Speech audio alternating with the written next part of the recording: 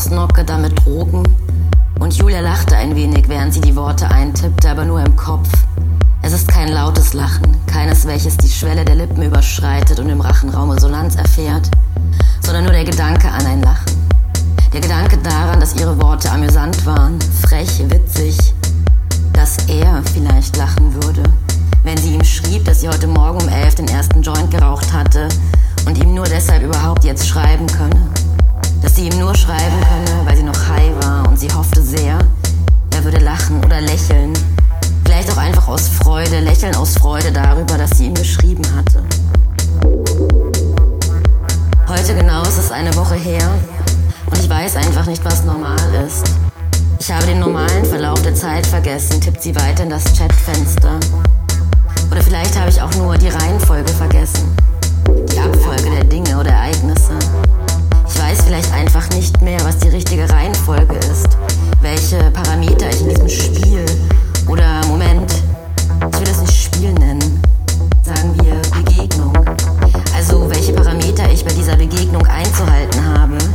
Welch sein soll zwischen uns, in uns oder eben als uns. Hier hält sie inne. Ihr normaler Impuls war, solch eine Aussage mit einem "Verstehst du mich?" zu versehen. Oder eher einem "Verstehst du das?" Oder noch besser "Verstehst du? Punkt." Ohne Fragezeichen.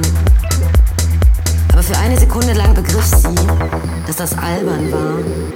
Dass diese Frage oder Aussage viel zu simpel ist für all das, was dem vorangegangen war. Und dass diese Frage oder Aussage ganz zum Schluss nur darin eine Funktion fand, alles Vorangegangene gänzlich in Frage zu stellen. Sie sollte eine gewisse Sicherheit bringen. Die Sicherheit, nicht ganz wahnsinnig zu sein oder sich in diesem sanften Wahnsinn wie hinter einem Schutzwall verstecken zu können. Also verzichtete sie auf diese Frage. Dann dachte sie an die Fernsehserien und dass viel zu wenige davon produziert wurden und dass die Produktion insgesamt viel zu langsam voranging, wenn sie zumeist bis zu einem Jahr warten musste, bis eine neue Staffel ausgestrahlt werden konnte und dass das Leben so eben nicht funktioniere. Jenes wartete nicht ein Jahr, bis es endlich weitergehen konnte.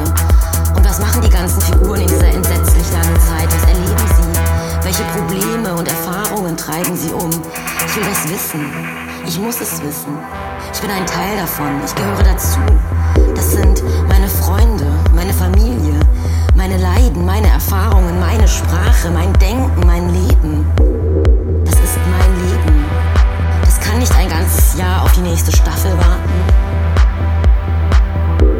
Und ich weiß doch auch nicht, warum mir das schon wieder so viel bedeutet, obwohl kaum etwas passiert ist. Wir haben uns ja nur ineinander verschlungen.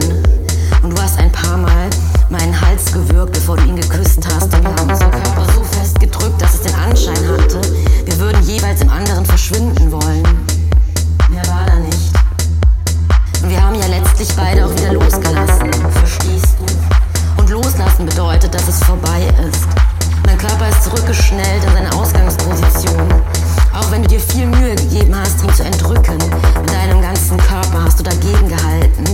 Auch wenn sich das ganz leicht angefühlt hat, wenn es leicht war, mich auszuweichen, wenn sich alle meine Poren geöffnet haben, auch wenn es einfach war, uns zu vermischen. So bin ich doch jetzt ganz geblieben, letztlich. So bin ich jetzt doch hier und du dort.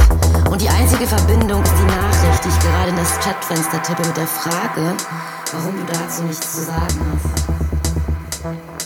Aber sie schrieb all das nicht auf.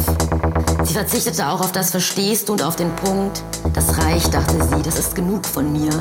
Es reicht ja, wenn er lächelt, zum Beispiel, wenn er jetzt nur eben meinen Namen über den Display huschen sieht. Ein zärtliches Lächeln würde mir genügen.